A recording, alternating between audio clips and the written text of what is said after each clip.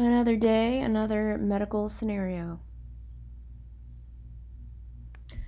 A 35-year-old man is brought to the ED after crashing his motorcycle into a guardrail at high speed. He was riding without a helmet and briefly lost consciousness, but now he's awake and alert in the ED. Basically, everything is normal except for an obvious deformity of his right leg. Neurological exam shows bilateral lower extremity weakness. Light touch and vibratory sensation is present in both legs, but there is a loss of pain and temperature sensation. Bilateral upper extremity motor and sensory exam is normal. So upper extremity is all normal. Injury at which of the following sites is most likely the cause of this patient's neurological defects? This is going to be an injury at the anterior spinal cord. This person has a classic case of anterior cord syndrome.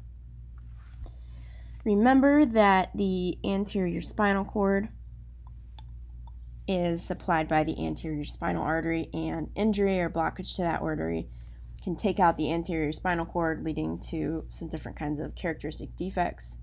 So, anterior cord syndrome involves damage or impaired function of the spinal thalamic tract, which is pain, temperature, and crude touch. To repeat, spinal thalamic tract is in the anterior cord and is responsible for pain, temperature, and crude touch. The anterior cord also contains anterior horn cells, which are lower motor neurons. And it also contains the lateral corticospinal tract, which is upper motor neurons. And then the dorsal spinal cord is supplied by the posterior spinal arteries and is going to include the dorsal column, which is in charge of vibration, proprioception, and light touch. So with our person, light touch and vibratory sensation are present in both legs, but there's a loss of pain and temperature, and so that's how we can tell that the anterior cord was taken out, because the spinothalamic tract is in control of pain, temperature, and crude touch, and that is impaired in our patient's legs. So it happened below the level of the upper limb, but above the level of the lower limb. So our patient with neurological deficits after a motorcycle crash likely has anterior cord syndrome.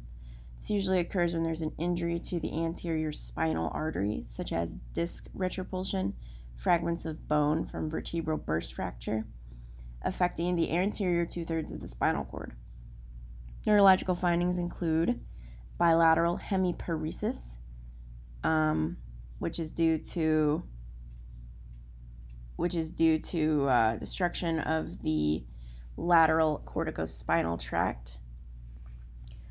So this is at the level of the cord injury and below that you have bilateral hemiparesis. So if we had it like above the legs, the bilateral hemiparesis is caused because the lateral corticospinal tract is taken out, and that leads to bilateral hemiparesis of the legs. You also get diminished bilateral pain and temperature sensation caused by loss of the lateral spinothalamic tract. This usually occurs at 1 to 2 levels below the cord injury because the lateral corticospinal tract decussates 1 to 2 levels before the corresponding level. You also have intact bilateral proprioception, vibratory sensation, and light touch. That's because the dorsal columns are still intact. Blood is supplied from the posterior spinal artery in the dorsal column. This is going to be bilateral and reinforced by radicular segmental branches. So the dorsal column is still intact. So we have intact bilateral proprioception, vibratory sensation, and light touch. In this patient, bilateral upper extremity motor and sensory exam is normal, which indicates that the level of the injury is likely below T1 based on the dermatomes that innervate the arms. The patient should immediately have an MRI to assess the injury site and likely needs a decompressive procedure to regain neurological function. The educational objective for this question was that anterior cord syndrome usually occurs when there is injury to the anterior spinal artery from trauma. It's characterized by bilateral motor function loss at and below the level of the injury, with diminished pain and temperature sensation bilaterally that begins 1 to 2 levels below the cord injury, whereas proprioception, vibratory sensation, and light touch are unaffected.